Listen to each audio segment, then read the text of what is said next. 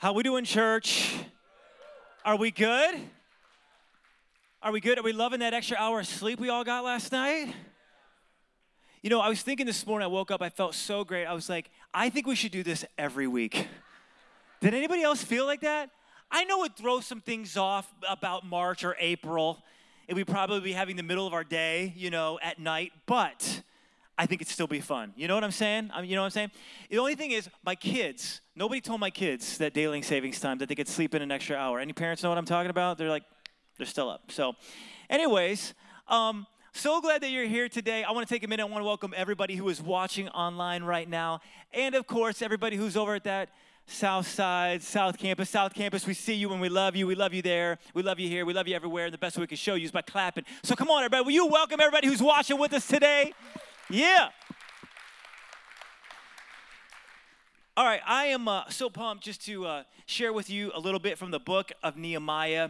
And if you're new today, we've been in this series where we've been looking at this guy who gets a dream job, a dream opportunity, and he's got an awesome life. All right, he's a cupbearer to the king, so he's a royal taste tester. So he's having all the best food. He lives in the best locations. He lives right next to the king, and so he's got this great opportunity. But he sees some people who are struggling. He sees God's will not being advanced. He sees something that is broken, and he's like, someone should do something about that. He's like, God, someone should do something about that. And God's like, yep, it's you. And isn't that how God works sometimes? That's what God says to Nehemiah. So Nehemiah starts going to work, and he's rebuilding the walls of Jerusalem. Now, here's why this matters if you're new, if you haven't been with us over the last couple of weeks. This matters because the walls of Jerusalem are more than just city walls. It's actually the will of God. God cares about this. God wants to do this because God is ultimately going to bring the Messiah through Jerusalem. And he's going to raise Jerusalem and Israel up as an example to the world. And he wants everybody to see it. He wants everybody to find hope and freedom and life and grace. And Jerusalem is going to be part of it. So as Nehemiah rebuilds these walls, he's actually pushing the kingdom of God forward, and he's pushing back the kingdom of darkness. Everybody say that's a good thing. That's a good thing. All right, so that's what we're doing. All right, so we've been talking about how he went to go do this. He prays, he plans, then recruits a team, and then he's got some opposition. Last week we talked about he ran into some opposition. There's some haters out there that were coming against him. We talked about spiritual warfare and all of that.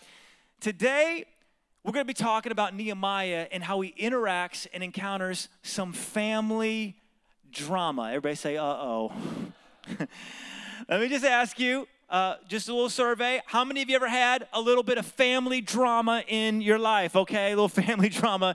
Yep. Some of you not raising your hands, you're lying.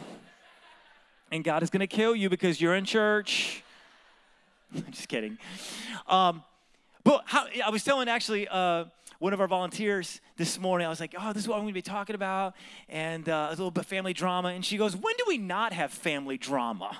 And I was like, that's so true. Like, that is so true. Like, family drama is a real thing. And so the title of this message is Family Matters. So if you're taking notes, I want you to write this down on the top of your phone. If you're writing notes, write this down, Family Matters. Now, as soon as I say that, like some of you, maybe you're thinking about the classic 80s sitcom, Family Matters, starring the Winslow family, okay? One of my favorite shows of all time.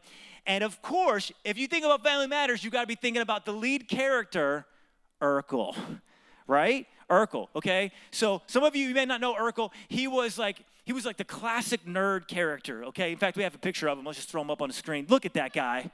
Isn't he amazing? He had the suspenders, had the big, bug glasses, which turns out are cool now, weirdly.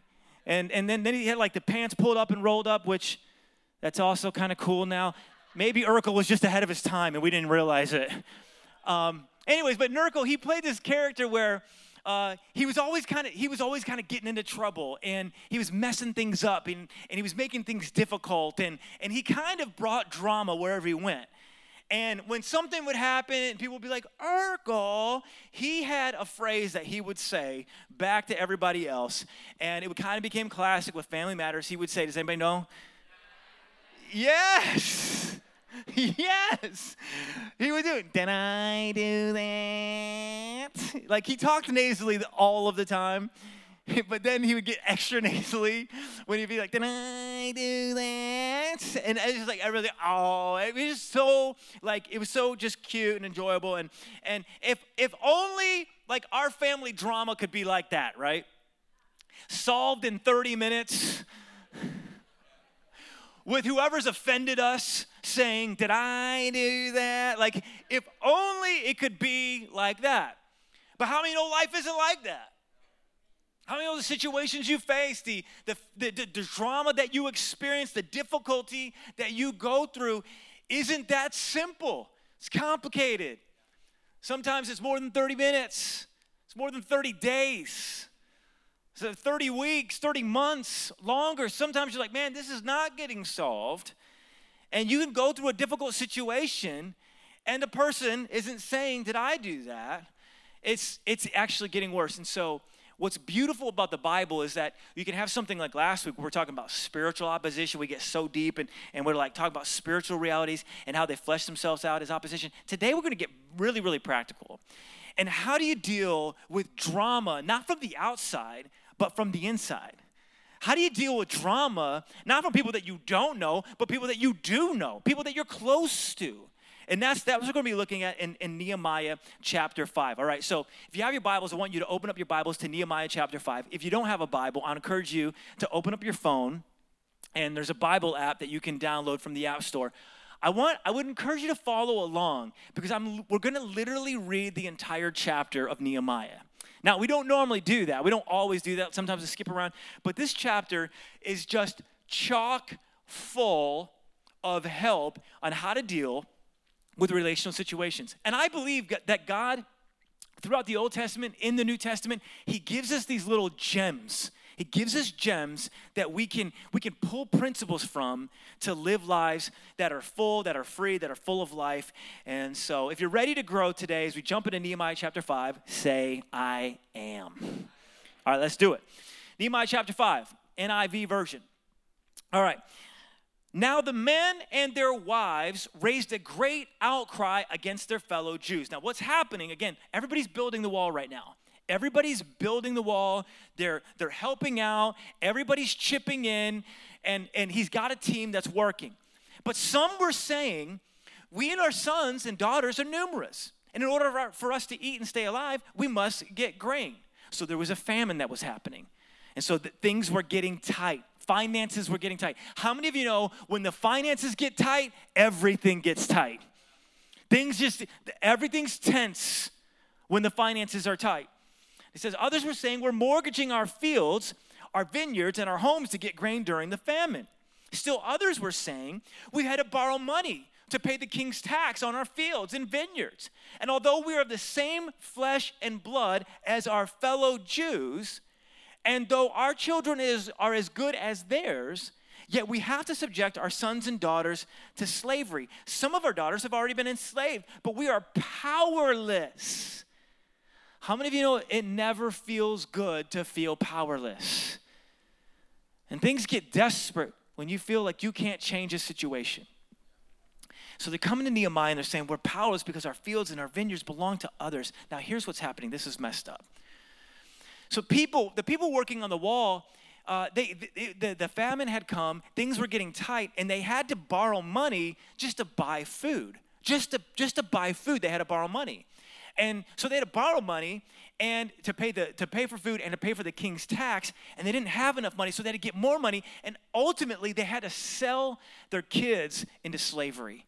And that was actually a somewhat common practice in that day, and it wasn't like completely, it wasn't forever. It was like, hey, for a couple of months, we'll sell this kid into slavery, and then we're gonna buy them back. Hopefully, that was the idea. But the interest that they were being charged by their fellow Jews was so high that they weren't able to pay the interest, and so they weren't able to get their kids back. This is a tragic situation. Like, this is not okay, and this is not right. And so they come to Nehemiah, and they're like, hey, we're trying to build this wall for you. We're trying to do this, but we're having to sell our kids into slavery. Can you do something about that? And what made all of it worse was it was their fellow Jews who were doing this to them. Their fellow Jews were raising interest. So you had these nobles and these officials who had resource, and they were charging extra interest than they needed to. And Nehemiah's like, y'all, this is not okay. So this is what happens, verse 6. This is his response. When I heard their outcry and these charges, I was very angry. He's very angry. The word anger there, or angry there, means he burned with anger. It's like a hot coals. He's like red hot, ticked off. He's ready to clean house. He's ready to bust some heads. He's like, oh, no, you didn't. That's what he's saying right now. He's like, I'm going to mess you up. But first, watch what he does. This is amazing. He's red hot. He's ready. Have you ever been red hot, ready to bust some heads? Just raise your hand if you ever been red hot. This week, have you ever been red hot? This morning, have you been red hot? Like it can happen fast, can't it?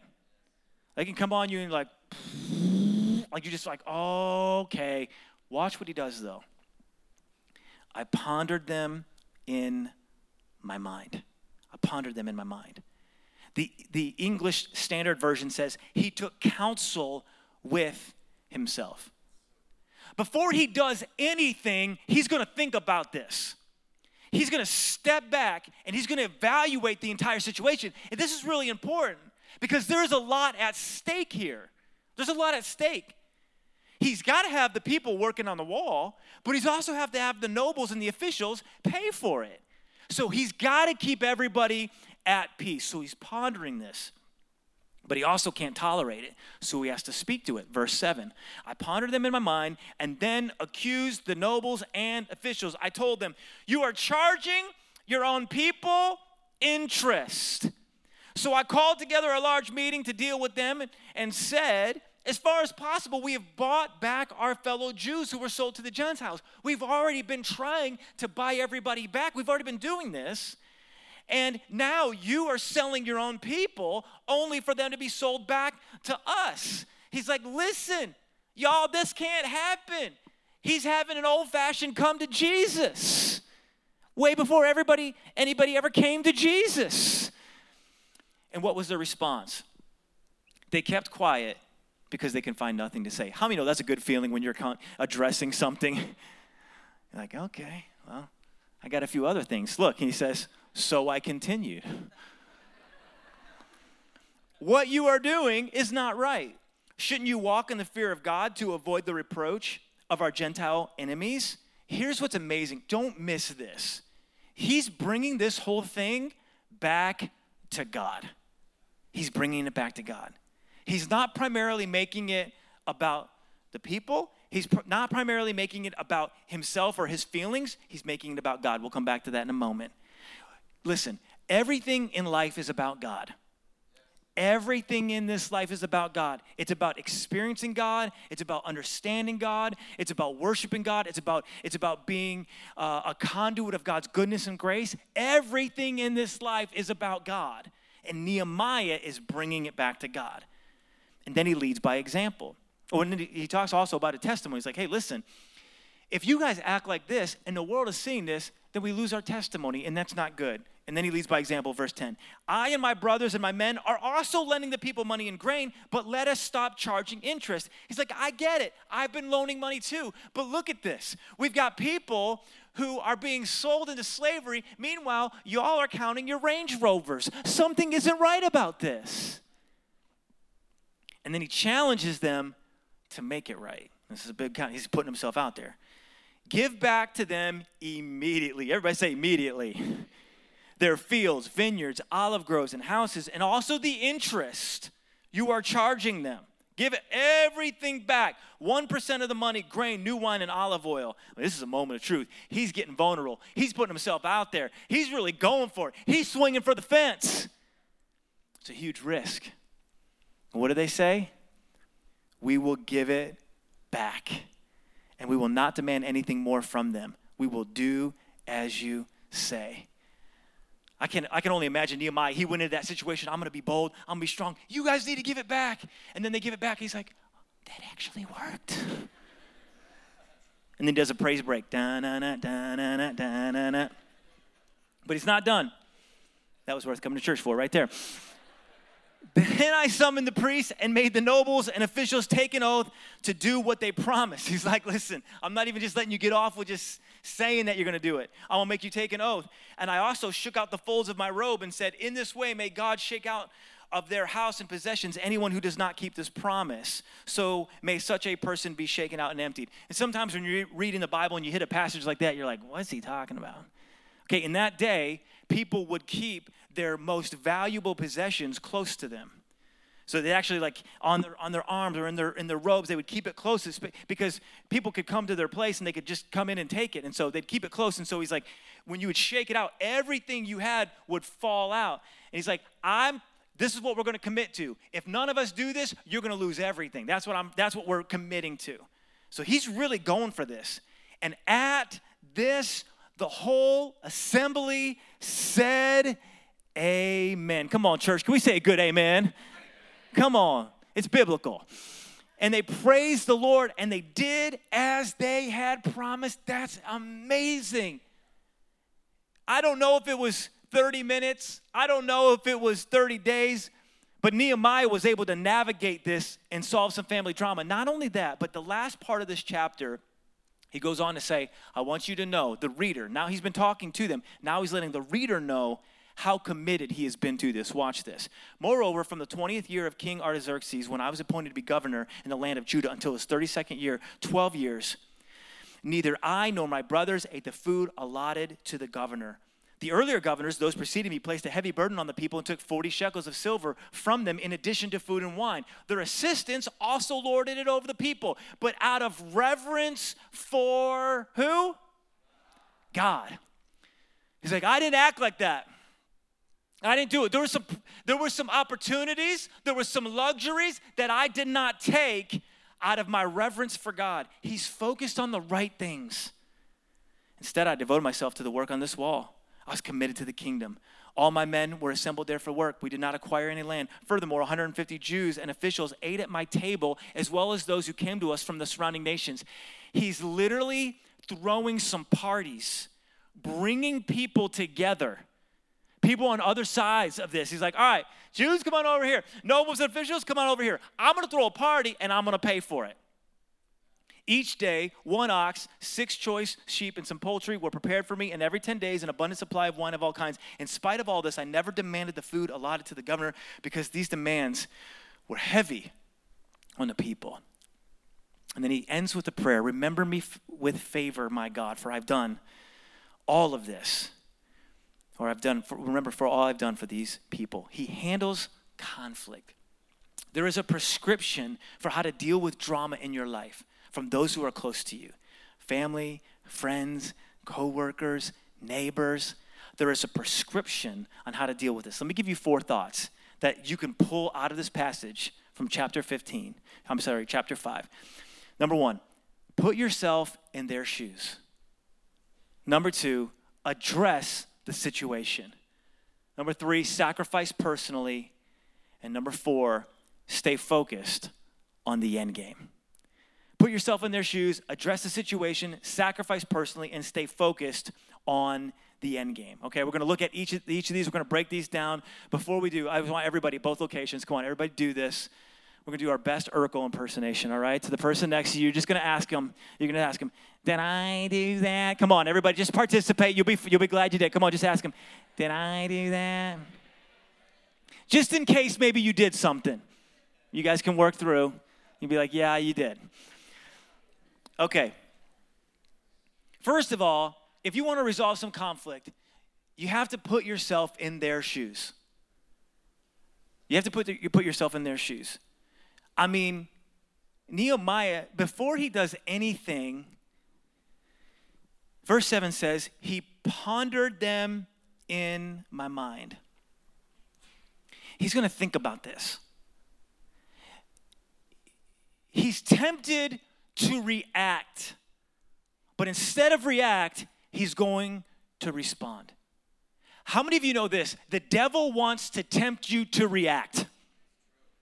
Do you know this? He thrives. Where that blood's starting to boil, all of a sudden like, okay, and here, and I've got some things, and he wants you to react. God doesn't want you to react. He wants you to respond. There's a difference. When we ponder, we can responder. Oh, I didn't even think about that till this moment. Straight, I'm just...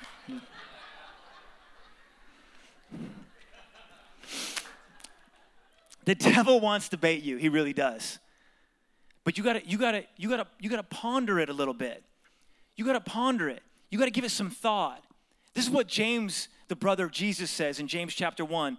My dear brothers and sisters, take note of this. Everyone should be quick to listen, slow to speak, and slow to become angry, because human anger does not produce the righteousness that God desires. He says quick to listen and slow to speak. What do we normally do? We're quick to speak and slow to listen. Like, I'm not even listening to what you have to say because I'm so focused on what I'm going to say back to you. And James is like, do you know how many relational situations would be solved if we just be quick to listen and slow to speak? It would change. It would change. This is what Nehemiah is doing. He's cooling off a little bit. He's burning. He's red hot. He's ready to bust some heads. But before he does anything, he's stepping back.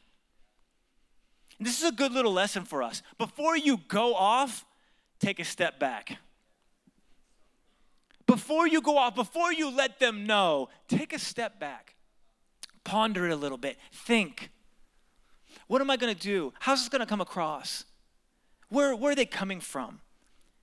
And you know what? It doesn't say that he prayed in this particular passage, but how many of you know all throughout this book, he's praying constantly. He's one of the champions in the Old Testament of prayer. I bet you, I'm going to go out on a limb and say that as he was pondering this, he was praying about it. I'm just gonna bet that he was. And how many of you know that's a good combination? When you've got a situation, that's what he does at the beginning, right? He's like, here are the walls, here's what needs to happen. Before I go to the king, I'm gonna pray and I'm gonna ponder. I'm gonna ponder, I'm gonna pray. I'm gonna pray, I'm gonna ponder. I'm gonna think about this, I'm gonna strategize this, and I'm gonna bring God into this. This is a theme through the book of Nehemiah. He's constantly involving God. He's constantly bringing things to God. He's praying and pondering, he's pondering, he's praying. When you have a situation that's difficult, when you pray, you give God a chance to move in the situation. You give the Holy Spirit a chance. You're like, God, this is difficult. I can't do this. I don't know what's happening here. So I'm just going to bring you into this. God, please speak to that person. Speak to me. I'm going to ask that you work in this situation. So he's praying, he's pondering, but then he's also, as he's doing that, I believe what's happening is, if he hasn't already, he's coming to a place of empathy for these people. He's empathizing with the people. Now, here's what's interesting. Nehemiah cannot relate to these people. The only thing that he has in common is that he is Jewish. But he cannot relate to these people. He was born in exile. He's only known a life and a trajectory that's been comfortable. He's had luxuries. He's got a great education. He's got a great job. He's eating at the king's table all the time, lives in a palace. The dude is straight up fresh princing it 24/7. Okay? He's got a good life. And here are people who don't have anything. And they don't have a good life. And Nehemiah cannot relate, but he can empathize. Empathy is choosing to see something from someone else's perspective. It's like, I don't see where you're coming from, but I'm going to imagine. See, this is what Nehemiah is doing. He can't relate, but he can imagine. He's putting himself in their shoes. He's thinking about what life would have been like had he not been born in exile and had a path to the palace. He's like, that could have been me over there. That could have been me. I did nothing to choose the opportunity and the place that I have. That could have been me, but I can empathize with someone who didn't have the path that I have. I can imagine a little bit. And he understands something. What I have has been given to me by God to be a blessing. He understands that we are blessed to be a blessing. That's a great place for an amen. I'm just going to throw that out there. I'm going to rewind. He understands that we are blessed to be a blessing. Come on, somebody. That's the whole thing. That's the whole thing. God's given us what we have to bring him glory and to help others experience who he is and help others move a little bit further in their understanding of who he is. We're blessed to be a blessing. So he's empathizing, he's imagining, he's stepping back, he's putting himself in their shoes. This is so critical when it comes to addressing family drama. You might not understand where someone's coming from. You know, you might be like, wow, that is a very interesting perspective. Never quite understood that. Okay. Let me think about where you're coming from. Let me put your glasses on. Let me put myself in your shoes. And you don't want to be passive aggressive as you're doing. It's like, oh, okay, cool. It's clear that you're thinking as a toddler, so let me think like a toddler. Probably won't work. Probably not most effective conflict resolution. Put yourself in their shoes. Think about what they've experienced. Think about where they're coming from, their personality, their gift sets. And then meet them at that place, okay? Number 2, address the situation. Everybody say, you've got to address it. You've got to address it. Got to address it. This is a big deal. What's happening here is working against the unity of this whole rebuild effort, right? He can't let this go. He can't let this go. It's not going to get better.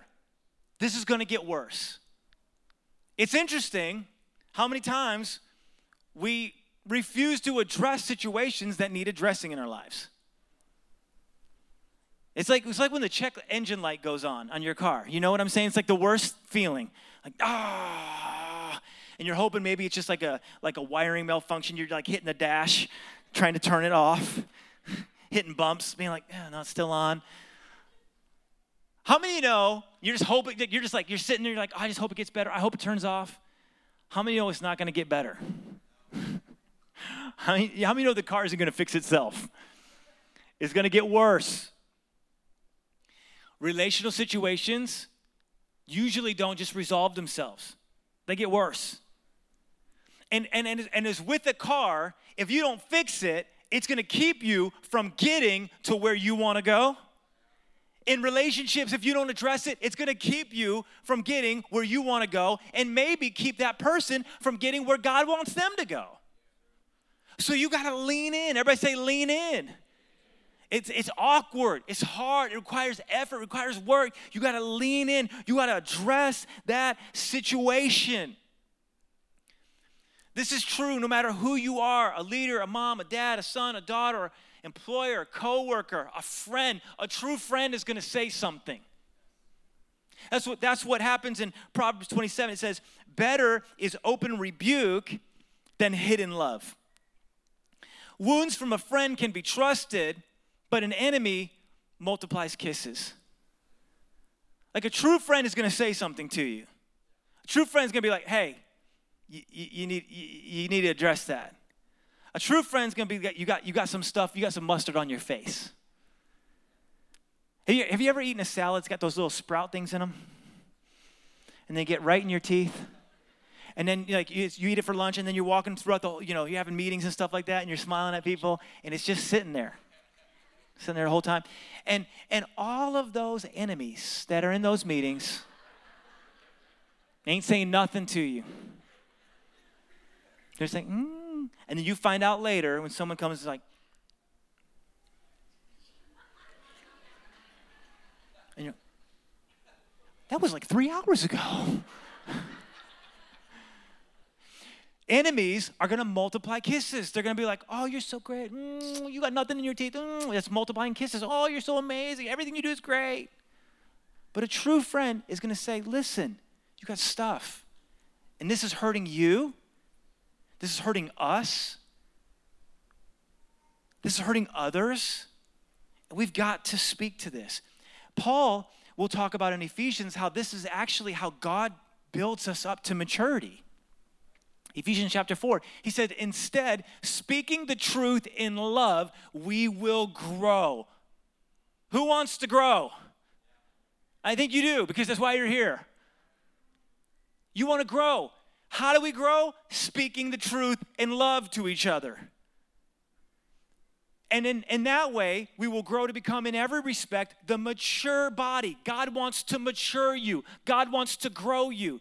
You know what? Maturity doesn't come by reading more books. Just saying. Knowledge does. How many of you can be really smart and relationally really dumb? You can read a lot of books and be a fool. How do you mature? That's iron sharpening iron stuff. That's why life groups are important. That's why getting in community is important. You got to speak the truth in love. And we will become the mature body that Christ wants us to be. Now, as we're talking about like addressing things, it's important that we say not everything is worth addressing. Because some of you are really good at addressing things, like too good.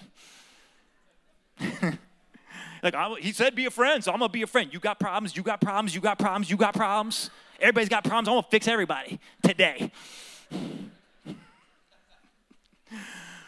That's not the way. Proverbs 19 says, a person's wisdom yields patience. It is to one's glory to overlook an offense. It's actually, sometimes it's like, you need to Elsa that thing. Come on, somebody, you need to let it go. It's Christmas season. It's going to happen, all right? Just get ready. You need to let it go. Well, some of you are like, well, how do I know? How do I know if I should address it or if I should let it go? That's why you have to pray. You've got to be in communication with God on it. You say, Holy Spirit, lead me in this. What should I do here? What should I do here? Should I address this or should I let it go? And the way you'll know is if you bring it to God, you bring God into it, you'll have a peace if you can let it go. And if you don't have a peace, you need to address it. You need to address it. And so that's just one way. There's no science, but that's one way, all right? So you need to address it. Third, you need to sacrifice personally. Everybody say, it starts with me. Starts with me. Nehemiah says, let us stop charging interest. Now, we don't know if he was charging interest or not, but what he does is he puts himself into that category and he's saying, listen, I'm willing to sacrifice right along with you guys. As a leader, I'm not asking you to do anything that I'm not doing. He doesn't take the food allotted for the governor. He throws big parties to get everybody on the same page. He's sacrificing personally. If you want to make relational traction, you've got to be willing to do your part. You're going to have to invest. You're going to have to sacrifice. You're going to have to be transparent. You're going to have to be honest. You're going to have to put your heart out there. You're going to have to say, I'm willing to do whatever it takes to make this thing better. How many know that's risky? It's risky to put yourself out there. It's risky to say, hey, that hurt me. It's risky to say, hey, this is not okay. It's risky to do it. But if you don't put yourself out there and if you're not willing to do your part, meet them in the middle, then you're not really fulfilling the part of relationship. Now, disclaimer, I always have to say this. If you're in an abusive relationship where you've put yourself out there, you've continued to sacrifice, and they just keep taking advantage and taking advantage and taking advantage, that's not what this is talking about, okay? And so every time we have content like this, we have to say this. And if you're not sure, is this abusive, is it not, you need to talk to somebody. You can talk to somebody. And if it's a dangerous situation, you need to get out, step back, okay? That's not what we're talking about. We're talking about words. We're talking about actions. We're talking about feelings here. And this is something where you lean in and you're like, okay, we're going to address this. We're going to address this. And I'm going to personally be involved. So he puts himself in their shoes. He addresses the situation. He sacrifices personally. And then fourth, he stays focused on the end game. He stays focused on the end game. Nehemiah, through all of this conflict, he keeps bringing the issue back to God. Throughout the whole book, he's bringing this thing. What is God thing? What is God about? Does God care for Jerusalem? Does God care for this situation? Does God care for these people? Look, verse 15. Their assistants also lorded over the people, but out of reverence for God, I did not act like that. Verse 19, remember me with favor, my God. This whole chapter, Nehemiah's whole life, although he's not perfect, he's continually trying to bring this thing back to what does God think and what does God say? That is the key to life. That's the filter that you want to put your issue through. What does God think about this? God, help me to have your heart. Help me to have your heart for that person. Help me to have your heart for our church. Help me to have your heart for our city, for our country. I want your kingdom, not my kingdom. I want your way, not my way. God, what do you think about this? Nehemiah is doing the right thing because it's what God wants. It's what God wants. There's such a satisfaction that comes when we live this way. See, I'm not living for me. I'm not living for my agenda or anybody else's agenda for that matter. I'm living for the King of Kings and the Lord of Lords. I'm giving my all for that. That's what Paul the Apostle does. And this is what he talks about in 2 Timothy chapter 4. He says, I fought the good fight. I finished the race. I've kept the faith. And because of that, now there is in store for me the crown of righteousness, which the Lord, the righteous judge, will award to me on that day. And not only to me, but also to all who have longed for his appearing. So I'm laying it all on the field for God. Let me just tell you, this life, you know this. Just reminding, this life is so short, and we have an opportunity to live it for what really matters. And there's a bunch of stuff that doesn't matter, but God and his kingdom, it's what matters. And if you believe any of this, then you have to believe all of that. It's the only way to live this thing. It's where life is. It's where freedom is. It's where hope is. It's where grace is. And it's where you're going to find reconciliation with that person. How do you do it? You put yourself in their shoes. You address the situation. You sacrifice personally. And you always keep it about the end game. Now, here's what's amazing about this. Nehemiah, he's a good dude. He's a good dude. Gives us a great example of this. He lays out a good path, but Nehemiah is far from perfect.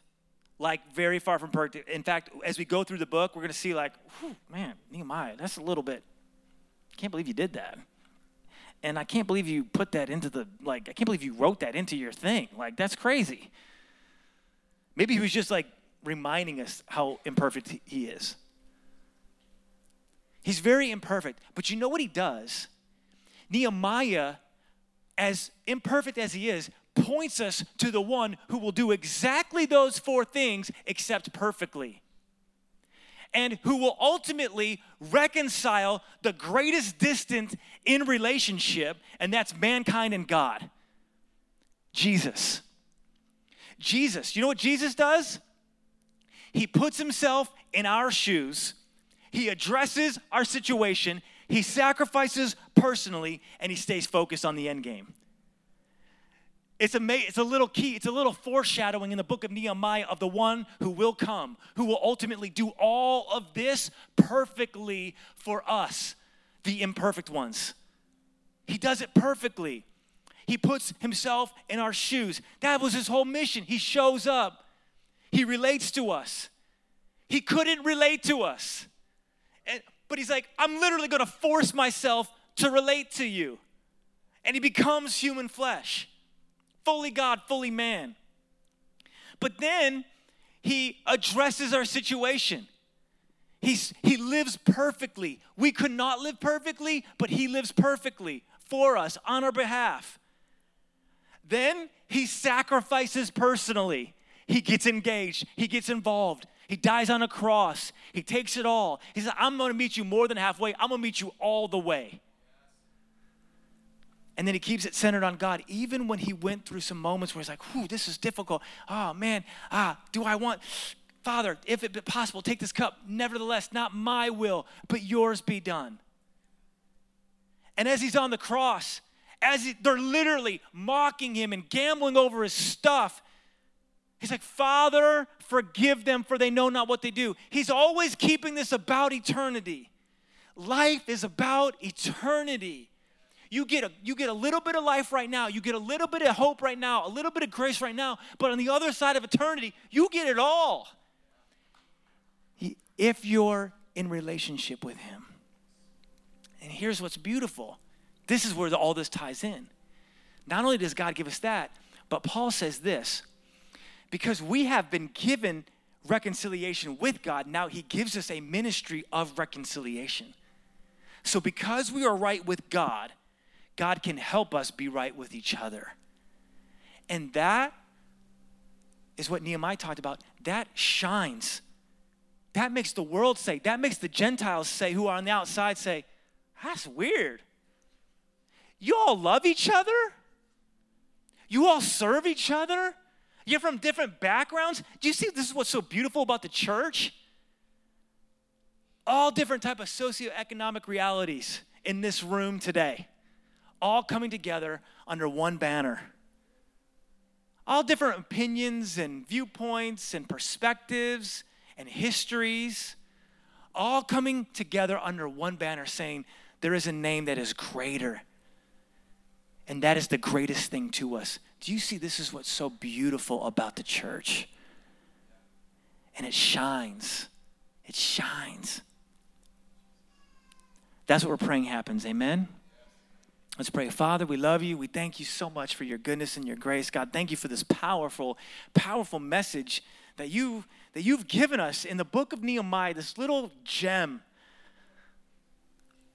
of understanding how to be right relationally with our brothers and sisters and how to bring that ministry of reconciliation to people all around us. Lord, we just thank you so much for it, God. We just ask that you would help this to be so real in our hearts. God, we pray that you would help us to do this, to live this out and not get in the way and not keep you from doing what you want to do in our hearts and our lives. Lord, we pray that you would help us do this so that we can be a light, so that we can help people find and follow Jesus, that people can experience the goodness and the grace of God.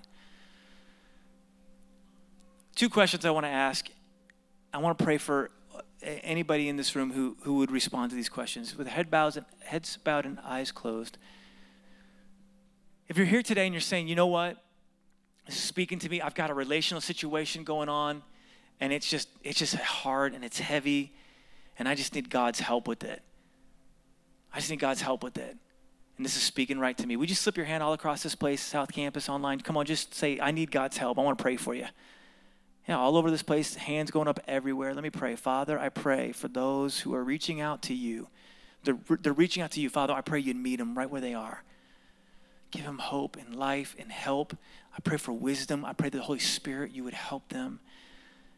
As they navigate some situations, we pray for victory. We pray for reconciliation. We pray for grace.